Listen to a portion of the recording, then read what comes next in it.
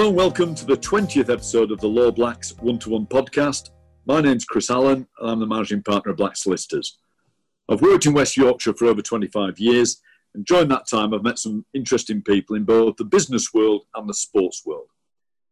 After a short break courtesy of COVID-19, I'm now looking forward to catching up with some more of the people I've met to share with you some of their opinions, advice and stories. As ever, I hope you find these interviews interesting, engaging and even educational. Now, at this point in the podcast, I usually thank our old friend Pete Bott for allowing us to use one of his pieces of music. Pete runs a band called Juice and Charger. However, lockdown has provided me with an opportunity to create our own piece of signature music, and you'll have heard a snippet of that at the start of the podcast. At the end of the podcast, we're going to play the whole piece to you.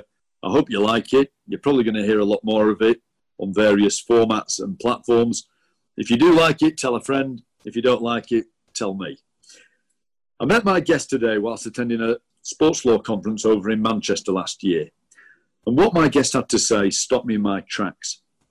Daniel Parslow is a former professional footballer who developed as a player at Cardiff City and has represented Cheltenham, Grimsby and in particular York City in a professional career where he played over 400 games and represented Wales at under-17, under-19s and under-21s. Now, those statistics alone would have guaranteed a Daniel a place on this podcast series, as you can imagine. But it's the manner in which Daniel's career was curtailed by a head injury that caught my ear when we first met. As a result, Daniel has some firm views on head injuries in sport, and since we met, I've been looking forward to speaking to him in more detail so he can share his thoughts on that topic in particular with you. So, Daniel, welcome to the podcast. Good morning, Chris. Really looking forward to having a good chat with you. Yeah, good man. Thank you.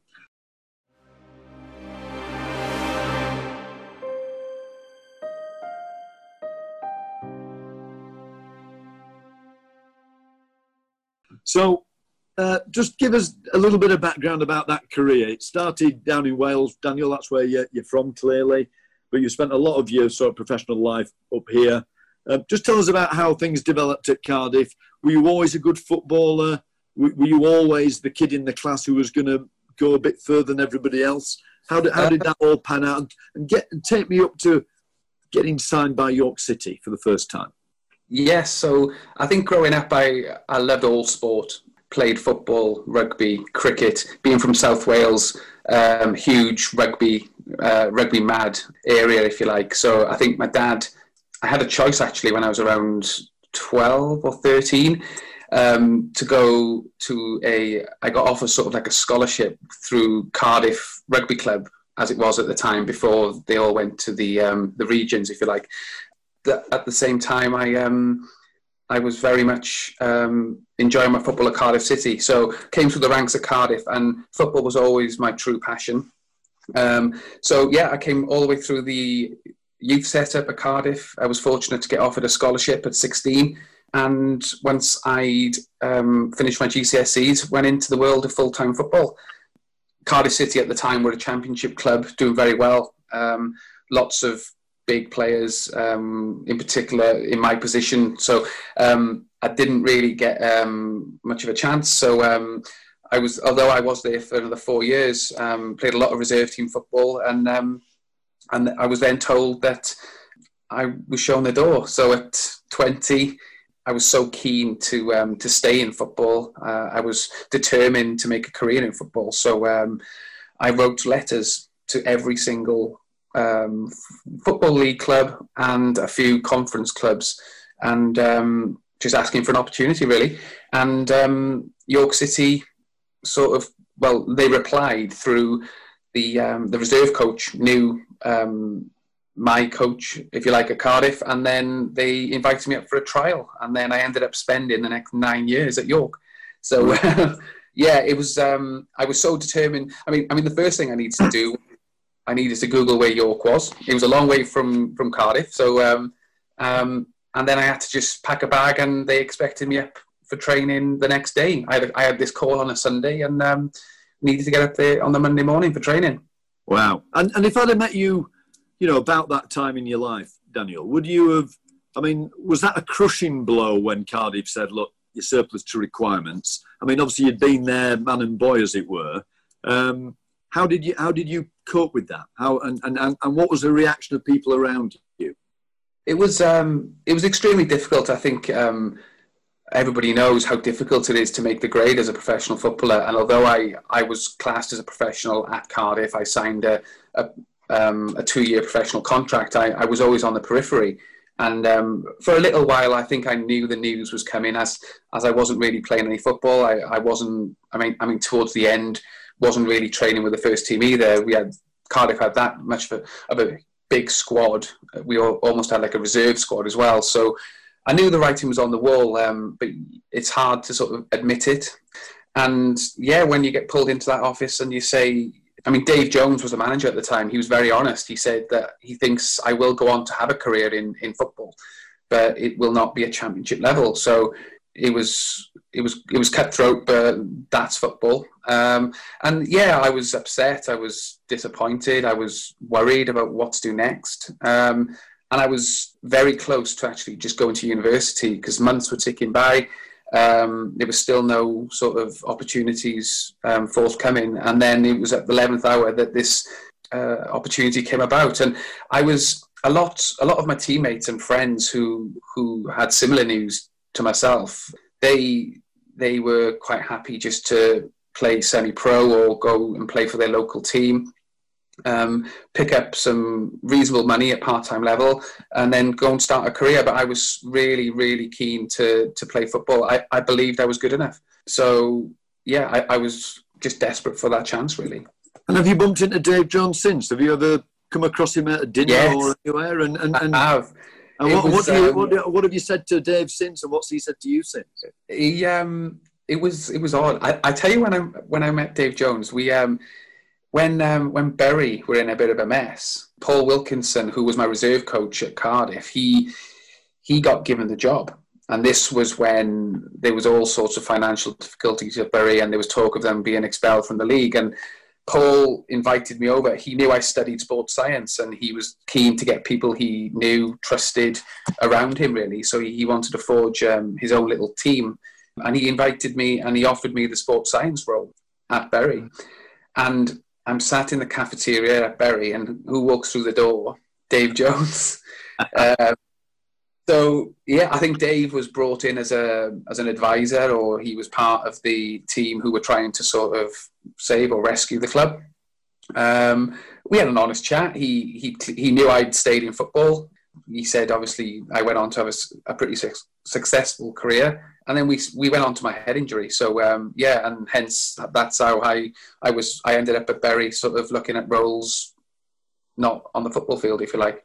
And so with hindsight, would you say that Dave Jones got it right when he made that call? Because, he said you'll have a career, but not at this level, which I suppose you could say, well, that's what transpired. For sure. But, yeah, I think I would have loved to be given the opportunity. I think if you're thrown in and you're playing around better players, I think a lot of the time you step up and you can prove that you might be able to do it. I think that was my only disappointment from a spell at Cardiff City, that I didn't even make a first team appearance. I sat on the bench a few times, but there were some terrific footballers. The likes of James Collins, Danny Gabardon, Spencer Pryor, who just left a Premier League team.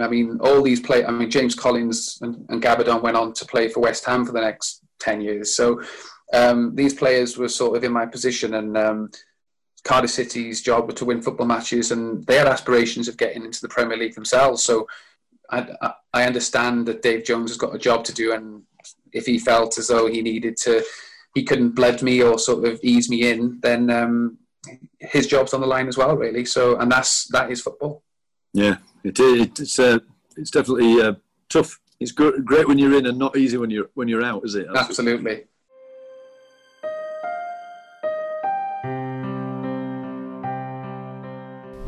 This podcast is, needless to say, sponsored by Black Solicitors.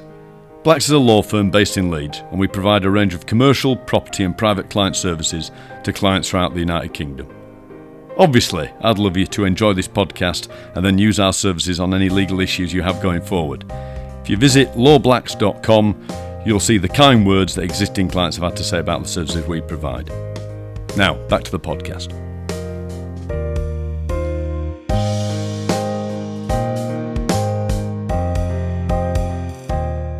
So you get to York, welcome to Yorkshire. We go back in time, welcome to Yorkshire. You've arrived in York. You've just about time to sort of dust off and then you're training. How did that first training session go?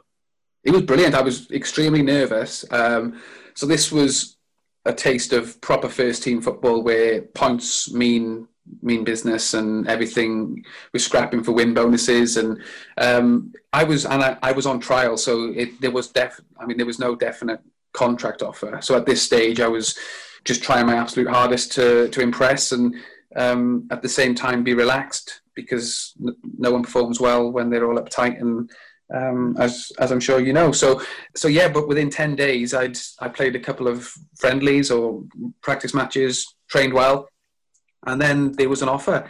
And is that how long a trial normally lasts? How long's if somebody got to trial today at York City, is that what the sort of period? I think these days. I mean, at the time, I had no agent. I mean, if a player is getting touted around, they might put the pressure on the club to say, look, you need to put something on the table because we're going elsewhere. But I had no other offer. This was my one chance. And when the contract offer came about, I was surprised as to how little it was. I wasn't on massive money at Cardiff City, and I knew York City were down the football pyramid. But I couldn't afford to live on it. Right. So I had an honest chat with my mum and dad, and they said, we'll support you, we'll help you. They knew how much I wanted it. So that's what they did. So for that first year in particular, I was getting financial help, and I was living the dream. And then the hope was I'd prove myself, earn my place, and then get improved contracts in time. Now that time, how old were you then? I was 20. You were 20, so you've arrived in York. Obviously not on a huge amount of money, and what's the sort of the culture for the professional footballer? In my mind's eye, I think, well, you'll train for 2 or 3 hours a day, and then you'll probably have a sleep. Is it regimented as that? Was the club as regimented as that? Do they actually say, don't bother going out doing extra running, don't bother going out and getting a hamstring strain, certainly don't bother playing football with some mates at five-a-side? How restricted was your life? It was very regimented. I think we had a very I don't know how best to word it. I mean, Billy McEwen was his name, and he knew he was very regimented. He always played the game for you. He was I'd always be grateful for Billy for giving me my opportunity in men's football. But he was so passionate, and I think he still thought he could play the game himself. He was kicking every ball on the touchline, heading it, shouting and screaming. And we'd train hard in the mornings, and he was all about getting your rest. So it was a case of morning's work, rest up, ready for the next session the next day, and then making sure we're in peak condition on a Saturday. And over those, and you then, I mean, I've got a list here of your appearances there, and it looks like you played something like 260 games for York then, sort of.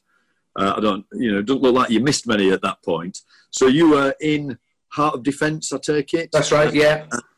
And talk to me about a relationship with fans then. I mean, obviously, any player who's at a club for that length of time, you must have did you get to know some of the fans? Do you feel they took to you, or did they go against you? Did you ever have any, what was that relationship like? I think they saw I wore my heart on my sleeve, and I was a trier and I was a doer. I think we all make mistakes, and I made plenty. But I think when fans see that you're trying your best for their club, I mean, players come and go, but when they see a player who's giving their all, and the excitement and the satisfaction after a victory, and the disappointment and the heartache after a defeat, I think they can relate to that. And I quickly formed a good relationship with the fans, and having spent so long there, you do get to know a lot of people and how much it means to everybody. And I was fortunate. I mean, in my time, I've won the Clubman of the Year 3 times, and which is voted for by supporters, and the only player in the club's history to have won it 3 times. So it's an honour I'm extremely proud of. In my first spell, I didn't want to leave in the first place. It was made for me by a manager, and I'd always been able to knuckle down and and impress a new manager who came through the door through my work ethic and quality as well. Obviously, I mean, I'm aware I have ability, but there's plenty more who have more ability than me. But I think hard work does go a long way, especially the lower down the leagues you go. And what about well, I assume during that 9 years there was the odd change of manager at York, because that seems to be the way it goes in football. So, when a newer manager is arriving, what do you do when you get together? Do you say, oh no, it's so-and-so, he's a stickler, or do you say, oh, this guy's great, but a bit left field? And what do you do? Do you make an effort to talk to them one-to-one, or do you just wait for them to come and speak to you? I think they're in a dressing room of 20 professional footballers. They're going to be some who are pleased that the previous managers lost their job as they weren't in the team. There'll be others who will be really disappointed, as if you were playing regularly and you feel as though you've let him down. So normally a manager will come in and they'll give the clean slate talk, and everybody gets a fair chance. And yeah, there's whispers, there's rumours as to who's linked with a job, and as lads would do, you hear some good stories, you hear bad stories, but I've always been of the mindset that you give a manager an opportunity, and not go on anything that you've heard in the past, because that's how I'd like to be treated anyway. So yeah, and I was fortunate in that 9 years that whenever a new manager did come through the door, they quickly saw what I was about, and most managers had played against me in an opposite dugout, if you like. So I think they're aware of people's skills and what they can do and what they can't do. And most managers like to sort of introduce themselves and pull players quietly and just get to know them on a more intimate and personal level, just to know how they tick, really. I mean, I've seen managers just treat everybody the same, and it's a recipe for disaster. I mean, you've got 20 different personalities, and it's management, it's man management. That's what makes good managers, is knowing how to look after players, who needs a rocket, who needs an arm around the shoulder. It's tough, and it's why managers get paid good money, because you've got, in some cases, a lot of egos, but at the same time you've got just different personalities, and you're all thrown together because you're good at football. It doesn't necessarily mean that you're all going to get on, or you're all going to it's all going to be rosy, if you like. And in terms of did the management or the owners of the club ever come to you, being by the end of that you were quite a seasoned pro at York, did they ever come to you for your opinion on a new manager? Did anybody ever take you to one side and say, look, we're thinking of signing this person, what do you, how do you think the team would think of that? Or is there that sort of interaction between players and owners?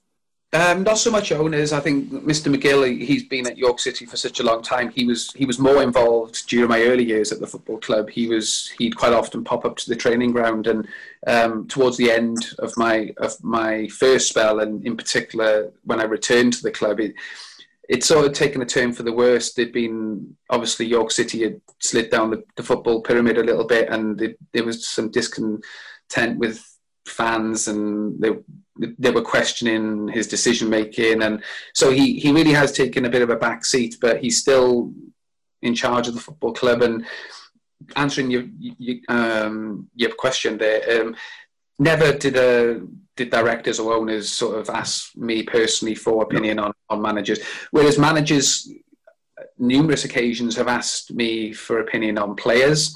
We've played with and against lots of players, and I think managers respect and they trust your opinion if you work with them for a long time. So I think they do that quite often. And when you went to York, obviously that was a challenging time for you. Did other players make you? Do you make the lone person welcome, or do people think, "Hello, who's this chap after my job?" For sure, I think when I came to York, there were some great lads who made me feel very welcome, and I've tried to do the same throughout my York City career. I mean, the turnover of players that I saw in my time at York, you'd be into the hundreds. At lower league level, quite often a new manager wants a new set of players, and when players are only on one-year contracts, it's quite easily then to forge your own team. So, and I've always been in the case where whoever walks through the door, whether it's a centre-back who's sort of gunning for my position or whether it's a centre-forward, it's not their fault that they've come to York City. They want to do well for York City. They want to do well for Cheltenham Town, Grimsby, whoever. So it's never personal. I think we all want to play football. And at the end of the day, it's not the lad who sat next to me in the dressing room's fault if he is playing instead of me. So I've always tried to have that attitude, which is hard because it's affecting your livelihood. It's affecting your chances of earning a living for the next year. If you're out to the team, it's the pressure and worry of knowing if you are going to be able to earn a new deal. So, but I've tried to, I think, be human about it and to be understanding. And I think that's sort of the attitude I've always had anyway. And when you, all through your career, then played some games at Grimsby and at Cheltenham, going from one club to another club, were they three very different clubs, or is it much the same? Is it the same sort of regimented way of training and preparing, or was there any major difference between those three clubs? I've played for so the Grimsby move came about as I was recovering from a serious knee injury. So I'd been out of the game for 11 months, and York City were in the League Two at the time. Grimsby were in the Conference, so we all thought it'd be a good idea for me to go and get some game time and get up to speed. So Grimsby Town, another big, well-established football club, passionate fans, and similar of York, really, where rich history and a real football community where if you're not doing well, they'll tell you. But if things are going great, then they're fantastic. So, Grimsby, I thoroughly enjoyed my spell there, and going back to trying to impress managers.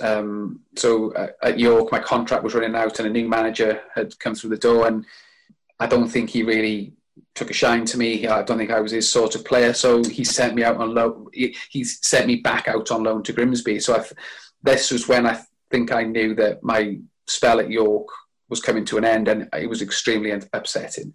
Being there 9 years, and I hadn't really had an opportunity to get back out on a York City pitch after my serious knee injury. So I was really disappointed not to get that opportunity and prove that I was still capable of playing Football League standard. But I ended up seeing the season out at Grimsby, and we lost in the playoff final to Bristol Rovers in the conference at Wembley. And I knew I wasn't getting a deal at York, and I'd sort of put all my eggs in one basket as to hopefully earning a deal at Grimsby Town. And I then had the call to say that there was no deal at Grimsby either. So that was a real long, hard summer, stressful. How long did it take you to get over a playoff defeat like that?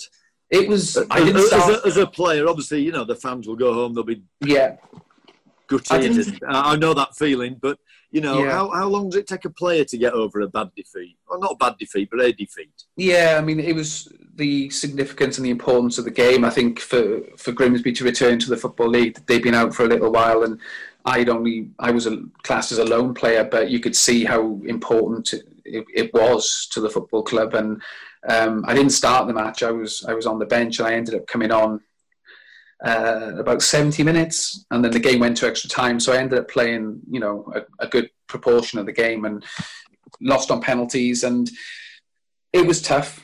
It was hard because I thought that at the time this was my best chance of staying in the Football League, earn promotion at Grimsby, get a new deal, and everything's great. But then, as it turned out, we lose, and there was no contract offer either. So, the disappointment quickly turned to worry. It was a case of my contract was due to run out in 3-4 weeks' time, and it was, where's the next paycheck coming from, really? Yeah. And then is that how you ended up at Cheltenham? Yes. So again, I used the trusty letter technique. No agent. I've had spells in my career where I've had agents and they've promised the world and never delivered. So I thought, I'm old enough, wise enough to negotiate my own deals. I can hold conversations with directors or managers or whatever I need to do. So in the end, I never had an agent. So at this case, it was taking your matters into your own hand again, and wrote more letters. And Gary Johnson at Cheltenham rang me up and he said, "I'm just looking at your letter." He said, "We need a centre-back. Would you come down, play a couple of friendlies, and we'll see what happens. We'll see if you like it. We'll see if we like you." So it was a trial again. And this time I felt a little bit hard done by. I wasn't a 20-year-old with no football experience this time. I was an experienced 30-year-old who'd played a lot of football. But again, there was no real other offer. So you drive down and you do the business and you hope that you earn a contract. And I did. And I mean, it turned out to be the most successful and best season of my football career. Yeah. So when you go down on a loan like that, does the club say, "Come down and we'll put you up in a hotel"? Or do they say, "You get yourself down here, son, and sort yourself out"? They did. Well, they put me up. They said there's at Cheltenham Racecourse, they have sort of like little lodges where they put a lot of the players in every now and then. So they said, "We'll put you in there for a couple of nights." And they knew of my South Wales sort of roots. So they knew my family were just over the bridge there. So moving forward, that's what ended up happening. So once we'd sorted a deal out, it was a case of I was lodging at my mum and dad's again, travelling over to train at Cheltenham daily, and then on the odd day off, it was a drive back up to York where my wife was still at our York home. Right. Wow. So you're covering some miles in those days, weren't you? Oh, yes. The car had some serious mileage put on it. And if I'd have met you after that first friendly match that you played for Cheltenham, would you have said, "It's gone well, I'm optimistic I'm going to get an offer"? Or, or was it one of those bad days in the office where things didn't go to plan? No, I played very well. I mean, the thing with pre-season friendlies, a lot of the time, the bigger clubs or the Football League clubs or the professional clubs play regional, local, semi-pro or amateur teams. So the teams we played were of lesser standard. So I played well, but at the same time, I wasn't really tested. But I did the basics well. I spoke well. I made sure the manager could see my leadership qualities and things that you're in control of, if you like. Sure. And then it wasn't until I think we played. Who did we play? We played. I think we played Bristol Rovers actually, and I did well again. And this time you're playing against Football League opposition, and I think that was a point where he said, "Yeah, this chap's good enough, and let's get something sorted." Right. So an offer was made, and you said, according to the stats I've read, you played 67 times for Cheltenham. So again, you were there for a while. Yes. And why was that the most successful period of your career? I played every minute of every game, and we were by far the best team in the league. I mean, I'd won promotion with York City to the Football League before, but we sort of snuck in the playoffs, and we were a bit of a, not hit or miss team, but we'd have our bad days. Whereas Cheltenham, we were so consistent. I was so consistent. I performed extremely well throughout, and we thoroughly deserved to win promotion. We broke the 100-point mark. We were just so organised, and I was a big part of that. Everything from the manager's attention to detail to the group of players he pulled together. He had a good blend of experience with some real hungry young talent who were keen to show what they could do. The likes of Jack Munns, who'd just been released from Tottenham. We had Jack Bartram, again, released from Spurs. We had a couple of lads we had a loanee from Charlton in goal who's now playing every week for Charlton, and he is brilliant. I mean, I'm sure he'll play in the Premier League eventually. So Gary had a real eye for a player, and we just all bought into the need for promotion, because Gary Johnson was extremely honest with what needed to be done that year. Cheltenham Town had just dropped out of the Football League, and we were all sat in the meeting room, and he said that it's now or never, basically, for the football club. We must get promoted. And I think the senior lads shouldered that responsibility, and thrived in it really, and then it allowed the young lads just to express themselves, and we were so good that year, and I enjoyed every single minute of it. It was hard, it was intense. I mean, Gary Johnson, we'd have meeting after meeting after meeting. It was so different to the style of management that I'd ever played before. Some managers, they do their bits on the training pitch, that's it, see you tomorrow. Whereas we had a full-time analyst. We'd get given clips of our own performance. We'd get clips of our opposition, so we'd know exactly who we were up against. We'd have meetings daily as to how we can improve, what to expect from opposition. The attention to detail for a National League club at the time was incredible, and that's why I say we thoroughly deserved to earn our promotion. And when you look back on your career now, would you say that is the way managers should manage? I think it's foolish not to be prepared and to give your players the ammunition, if you like, to go out there and know what to expect. I think there can be an argument where players can get overloaded and overwhelmed, but at the same time, I think you're not really doing your job properly if you're not thinking of, you know, how we can nullify the opposition or improve areas in where we can exploit, if you like. And so, but you end up ultimately back at York. How did that move come about? So again, hugely successful year at Cheltenham, promoted back to the Football League, signed a new contract at Cheltenham, and really excited to carry on doing what we were doing. And we had a bit of a sticky start. I think we were hoping, we didn't start too well. I mean, I was playing, felt I was doing okay, but we weren't flying high in League Two. We were sort of mid to lower end of League Two. And the manager just left me out a few games, brought in some other centre-backs. And he was honest. He said, look, Dan, he said, I know you're a long way from home. He said, I'm not going to stop you from, if you want to get back up north, you can. He said, you can stay here.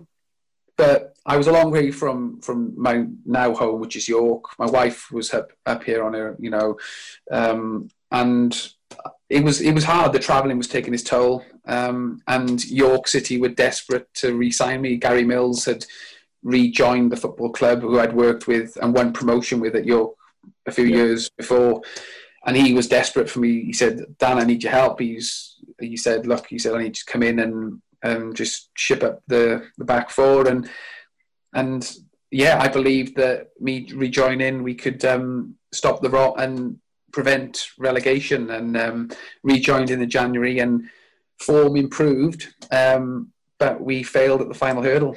It was getting, and that is, I'd gone from the ecstasy and the high the season before of winning promotion to then the lowest point of my career, which was being relegated from the National League. Yeah, and again, fans sometimes, I think, obviously, can jab fingers, can't they, at players and say, well, you know, they don't care. But I mean, you know, do the players care? You know, how were the team? I'd imagine after the game they were devastated. But how does that ripple effect? You know, how long does it run for? A long time, actually. I think the fans sort of understood and appreciated our efforts. I think there'd been a change of manager, and Mills had sort of come back to the football club, and he tried to sort of not sort the mess out, but there'd been such a huge turnover of players.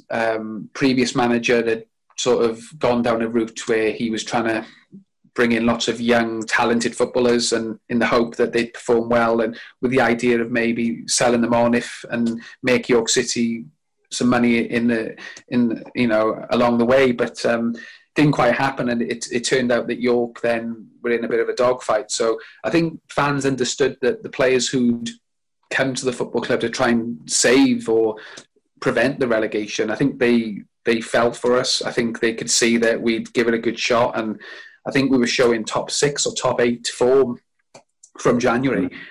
But it just wasn't quite enough to prevent the relegation. So I think fans were understanding. At the same time, they were extremely upset. There was some anger, as York City were now in regional football, which, I mean, the club the size of York City should never be in regional football, and they still, and that's where York are now, and it's so hard to prevent that slippery slope and to turn and to change direction, and as it's been proven, because that was 4 years ago now, and York is still in that league. So it was hard, and the worst thing about that feeling and that huge disappointment and guilt, and that you've sort of played your part in a team that's been relegated, is that in 3 weeks' time we were in the FA Trophy final at Wembley.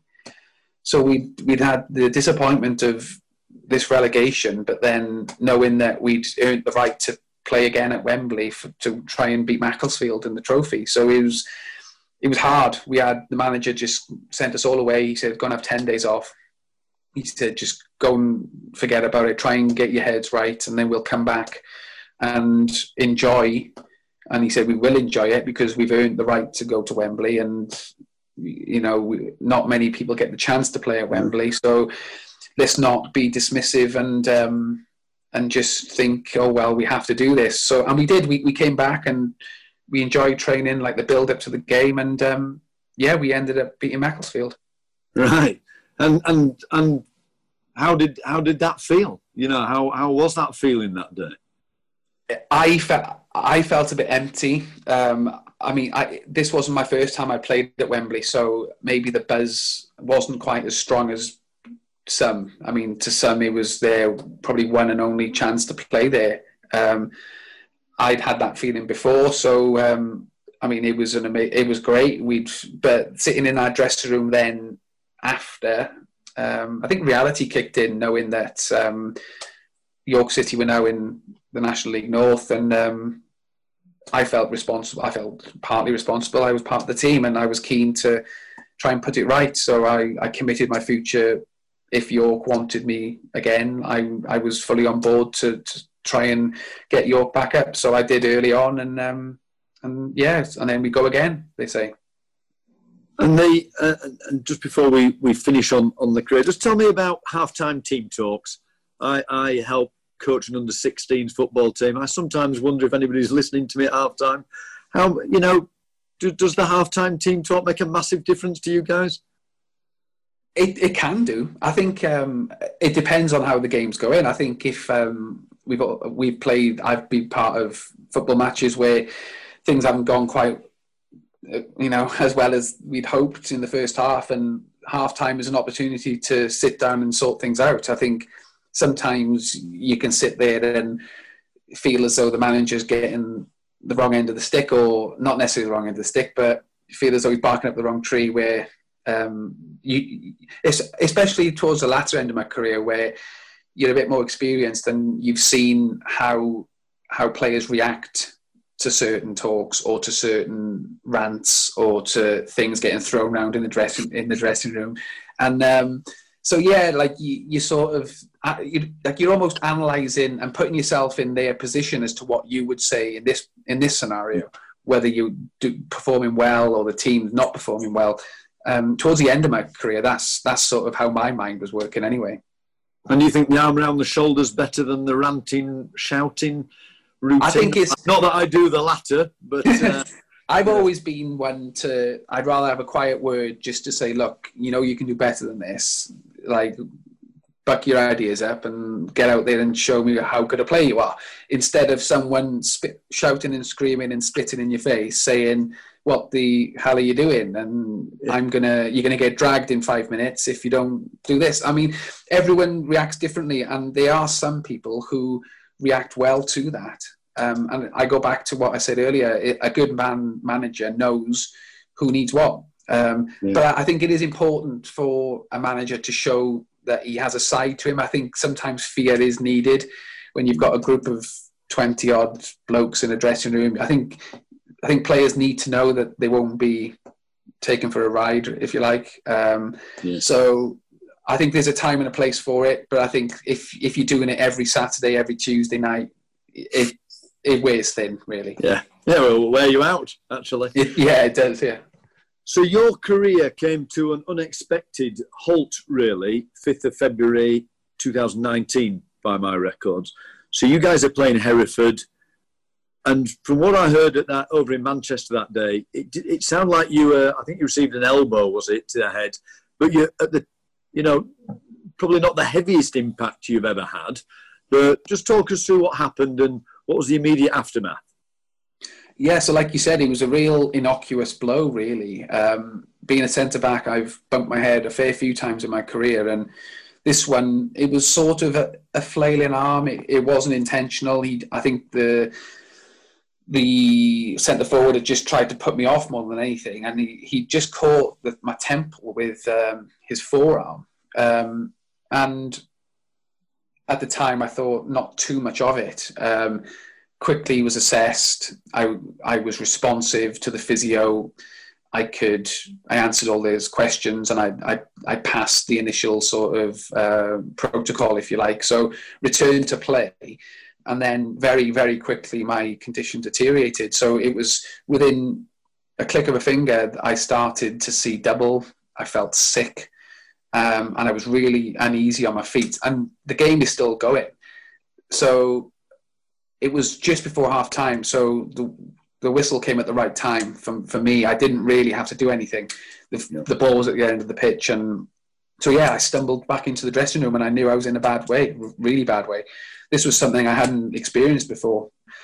So I quickly told the medic that I wasn't right. And it turned out that I had a severe concussion. I mean, at the time, I think everybody thought it wasn't too bad because I was able to carry on. And then since, during the time I've had to sort of do a lot of research, and since I've retired, I've learned a lot about the delayed onset of concussion and the dangers that can bring. So yeah, and then all my symptoms just hugely deteriorated. And that night, no sleep, severe headaches, migraines, sensitivity to light. I didn't get out of bed pretty much for 4 or 5 days. And sorry, did you go to hospital at all after the match? So the doctor, so there was the physio, then there's a club doctor who's sat in the stand. So I then get assessed by the doctor while in my kit in the dressing room while the game's going on in the second half. And we do more tests. It's just a series of questions, really, to determine how severe my bump is. There was no bleed. I wasn't bleeding from the ear. So the doctor actually said there was no need for me to go to hospital. They said I can't drive, so I needed to ring my wife. I needed to leave the car there, and she needed to come and get us home. She took one look at me and said, "We're going to hospital," because she said, and I think for Emma's sort of peace of mind, really, as well. I think she didn't really want to shoulder that responsibility and have the worry of not knowing what could happen. So, we headed to hospital, and they basically reiterated everything the doctor said. They said, "There's nothing really we can do. You just need to monitor it and keep an eye on it." So, and that's what we did. It was just a case of just rest. And I literally couldn't. I was getting up to eat, going back to sleep, opening my eyes was giving me a severe headache. So, and then I started to get really worried, because the normal thing is in a week you can have your rest and then you're back fit to play, if you like. And when 10 days, 2 weeks goes by and you're still nowhere near improving, that's when I knew that something was really wrong. So how did you reach a point where a decision was made that there's no more of that? So I was getting extremely frustrated of the lack of progress. So then I sort of pushed the club doctor for a scan. I mean, the big difference between Premier League and non-league or League Two or whatever it is, scans cost money. So I think initially it was just hope. I think football club were hoping that I'd be fine. But as the improvement was slow, I pushed for a scan. I said, I need to find out what's going on. I need to, for my peace of mind, I need to make sure there's nothing more insincere there. So, so I went for a CT scan at York Hospital, and everything came back looking normal. And so that was a relief. But then 2 weeks, 3 weeks, 4 weeks go by again, and I'm still not seeing progress. So then I'm having conversations with the club doctor about seeing a specialist, because I'm worried about my health now. I mean, never mind getting back to play football to try and earn, a living. It's more about, I need to make sure that I'm okay.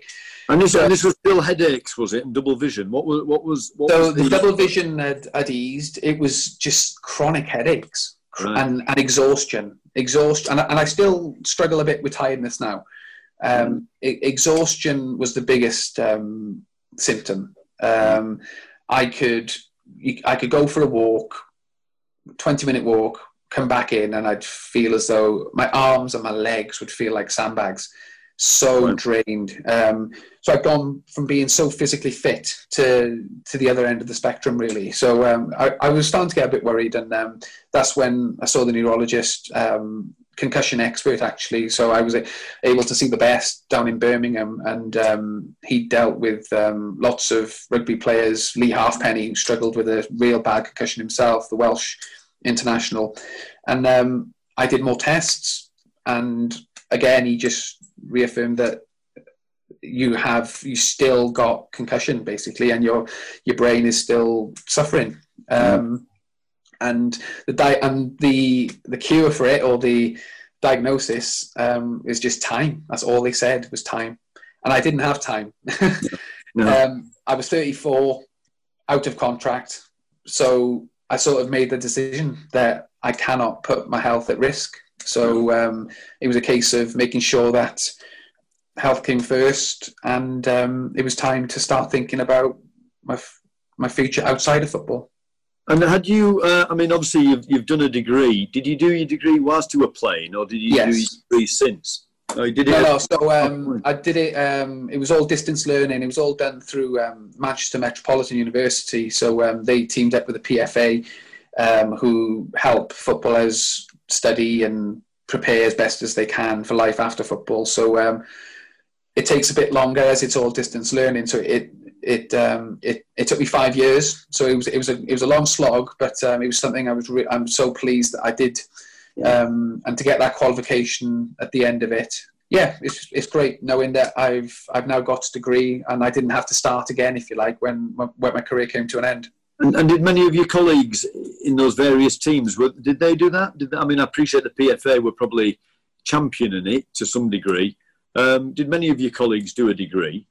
No, going back, I started mine when I was 21. So at the time, I was one of the first. Manchester Met had only just put on this course for distance learning footballers and other people who wanted to do it alongside their careers. So that it wasn't just footballers doing it. But then, as I've had my career in football, I've definitely seen a surge in people footballers understanding the need to educate and be prepared. So in my latter years, very common to hear people studying or going to night school, or on away trips with their head in a laptop doing some essay or so. It was. I think it was accepted. I think at the start, people thought, well, are you a footballer or you're not? And they questioned your desire to play football, which I feel is appalling. Just because I wanted to study, it didn't make me want to win a game of football any less. It was, just real questionable attitude. Yeah, well done for getting it. So talk to me about head injury protocols, because certainly my recollection from our conversation in Manchester was about, where football sits in terms of other sports with head injury protocols. I'm a spectator of football. I see people get injured, and you think, well, he looks all right. Come on, mate, get on with it. It is. What can change to make things better from your perspective, Daniel? I think going back to the conference we met, and I was on a panel with the chief exec of the RFL, the Rugby League, and the measures and protocols they have in place, I think, is something that I think football could definitely learn from. I think people need to understand the severity, and I think they are slowly understanding how serious a head injury can be. And the likes of rugby union, cricket, NFL, all these sports really do protect player welfare. And I think that's the thing that I've always been aware that football didn't do it, but having experienced it now firsthand and gone through what I've gone through, it's why I'm trying to speak to as many people as possible about my story to try and make a change, because I think it's vitally important that you can't play Russian roulette really with people's livelihoods, lives, or, I mean, that might sound a bit over the top, but I was told if I'd had a second blow to my head in the state I was in when I returned to the field, it could have been fatal. So that's how scary it is. So I feel as though, I mean, you hear stories of, I've ex-pros who are now 50, 60, or even in their 40s, I played football for 25 years and it hasn't done me any harm. I said, well, that's great. You're one of the fortunate ones. I think it's important that we can't have that attitude. And if it happens to one, that's one too many. And we need to make sure that players' safety is put first. So in terms of, if we went back in time to that day, what protocol would have been better? Would it have been an immediate, take you off the pitch for a period of time? And where does that leave the club in terms of putting another player on the pitch? At the moment, you can't put a temporary substitute on, can you? No. So would you say that rule needs changing? I think it's vitally important that the player just gets removed from the field of play. I think you see it in rugby, NFL, you see it all, where a medic can properly and thoroughly assess a player without the pressures of management desperate to get up to their full contingent of 11 players, or fans, just opposition fans thinking you're feigning injury, the referee who's getting twitchy. A medic needs to do his job, because that what he knows better than anyone how a player is feeling, and to resolve all those issues, I think teams should be allowed to have a temporary substitution.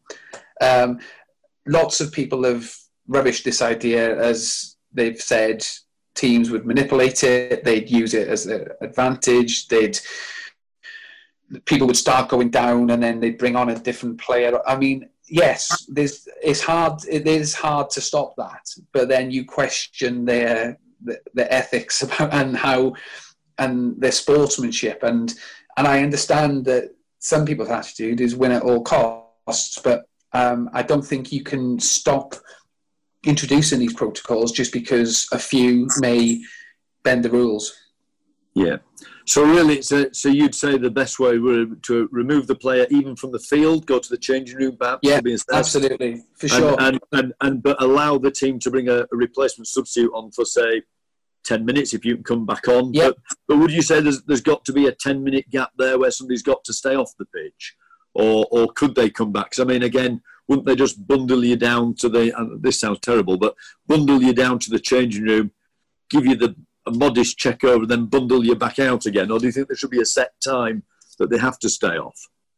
I think there needs to be some parameter to. I mean, I'm no doctor, I'm no medical expert, but I think in other sports, I think 10 or 12 minutes is seemed as an adequate amount of time. I mean, I think I've spoken to a few who question actually what's the word I'm looking for? How good the actual protocol is in rugby. I mean, I think there's been some who still think that the player sort of makes up the mind of the medic and says, well, I've had my 10 minutes, I'm going on now no matter what. I think I have heard a few people say that, but yeah, I think it just needs to be a 10-minute window, in my opinion, where players are given proper medical attention, because I do feel as though I mean, and going back to that night in February where I picked up my knock, the physiotherapist did his job. Not once have I questioned my care by the club doctor or medics. They were following the rules, and it was because these rules weren't strict and thorough and stringent enough that I could have picked up a more serious injury and, heaven forbid, fatal. So, improvements. I mean, and in my opinion, they're so simple, they're so easy to be made. But I understand that all the cynics out there really are worried about turning football away from, the pure game it is. But VAR is in now, so if VAR is in... Sure. I mean, do you think is there any movement within the FA heading in this direction, or do you feel like you're a lone voice at the moment? I've tried to speak to as many people as possible. I think I have lost a bit of traction as time's gone on. I think, obviously, there's been a few more high-profile cases which I think more people will stand up and listen. I spoke about Jan Vertonghen's bump because it happened not too long after mine in the Champions League semi-final, where the eyes of the world were watching, and in the end that sort of just got brushed over, and I think they said he didn't have a concussion, so he was absolutely fine in the end. But I think he was fortunate he wasn't concussed more than, so I'm trying my best to speak to the likes of yourself and get it out there, and I've spoken to a couple of national newspapers, and I won't stop until change happens. I mean, I'll be more than happy to share my story and be a case study, if you like. Yes. Well, I hope this helps your cause, Daniel. There's a nice link there to a couple of questions we've had on Twitter. Ernest Wilsons have asked the question, "Hi Chris, please ask Daniel, at what age does he think kids should be encouraged to head the ball, and should a lighter football be used up to certain age groups to enable heading at an earlier age?" And that's Stuart, sorry. I think that's it's a very good question, actually. And going back to my childhood, I was good at heading footballs, whether it was because I was brave and in the end it turned me into a centre-back. I was the sort of child who wasn't afraid to head a ball, where lots who were a bit younger are. So, but I think training balls could 100% be a thing. I think you can still learn correct technique, timing, and then, I mean, in my career, I dread to think how many footballs I've actually, never mind on a match day, if in training daily, centre-backs would go 20 minutes at the end of most sessions. You'd say, right, go and do your bits and bobs. So centre-forwards would practice a bit of finishing, wide men would work on their crossing, centre-halves, heading footballs. And honestly, I mean, the amount, at least 30, 40 every session. That's not to mention the balls you've headed during the normal session, and then all the times you're heading footballs in games. So, and I know I said earlier on about, most players, most ex-professionals, not even professionals, will go through life and they'll be okay after football. But we've seen the studies. I think it was Dr. Stewart up in Scotland and his dementia and Alzheimer's study, and the real link to heading of footballs. Yes, this was back in the day where footballs were a lot heavier, but there's a link. And why we know so much more we through technology and all these studies, to just be dismissive of it and just to say, well, I was fine in my day. I just think that's such a well, it's just old-fashioned, isn't it? It's so old-fashioned, Chris. And I question what sort of response is that, and to think of, I mean, to protect your children and your children's children, all these people who want to play sport. And I'm not one to put off people. I mean, I've had so much pleasure from playing sports through my childhood. I've been fortunate to earn a living from it, and not for 1 second am I trying to stop people from playing professional sport and football. But I think with all this information we know, it'd be foolish not to just put protocols in place and to protect children, adolescents, adults as they go through their career. I'm going to finish with this question. This is from somebody who, the Y Front fanzine. You might know them. I do. It says, could you ask Dan, can he describe his feelings during the famous Wembley twice in a week wins?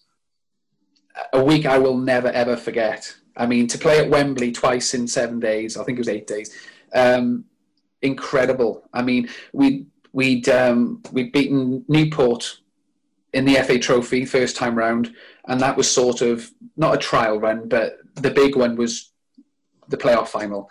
So I think that set us up nicely. All the sort of looking around Wembley, doing the tour, looking at the dressing rooms, all that was done and dusted the week before. And then we went down to play Luton. And I mean, to finally get York City back into the Football League and to play in the Football League myself, it was a dream that I'd always wanted to do. The best week of my football career by far. And when you've won that game, do you stay down in London, or did you come home that night to York? And did you go out partying like mad, or did you just go? We all came back up to York, and big night out. And we had a little celebratory trip to Benidorm, all expenses paid for by the football club. Oh, you shouldn't have. Yeah. I know, no, but honestly, it was brilliant. And staff, chairman went.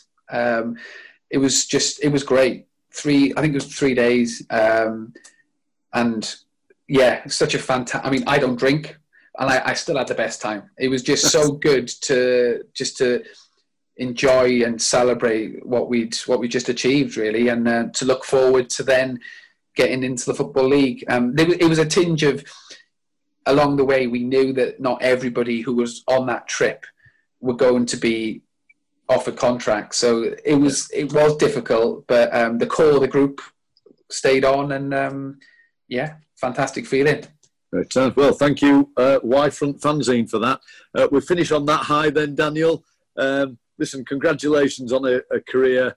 Whilst it was curtailed earlier than you wanted, it's a great career for a professional footballer, over 400 games representing those clubs. I've only read nice things on social media about you, and I liked you when I saw you in Manchester, and I like what you said, and I like the cause that you've got. So I hope in some way that this podcast helps that, Daniel, and we'll circulate it through all our channels. But thanks for your time today. Thank you very much, Chris. Thanks for the platform. Well, I really enjoyed that chat with Daniel. I mean, as I say, I met him over in Manchester last year. I just managed to have time to give him a card. It was quite an interesting sports conference, not least of all because of Daniel's comments, but even more memorable was the moment when the representative from FIFA announced that they were trying to introduce rules to limit the amount of money that an agent can earn. Well, you should have seen the agent representative's face then. But it was quite a day. So our paths have crossed, and I'm grateful for that. I hope you enjoy the podcast. I hope you enjoy the questions I was asking about behind the scenes. And if you'd like to leave a review, then that's terrific. And thanks again for listening. Share this podcast with whoever you like. But we'll be doing some more, again, mainly relating to sport, but not always. So I'm going to leave you with our new signature new music. I hope you like it. And if you do, let me know. But I'll say thank you again to Daniel, and thanks to you for listening. So thank you.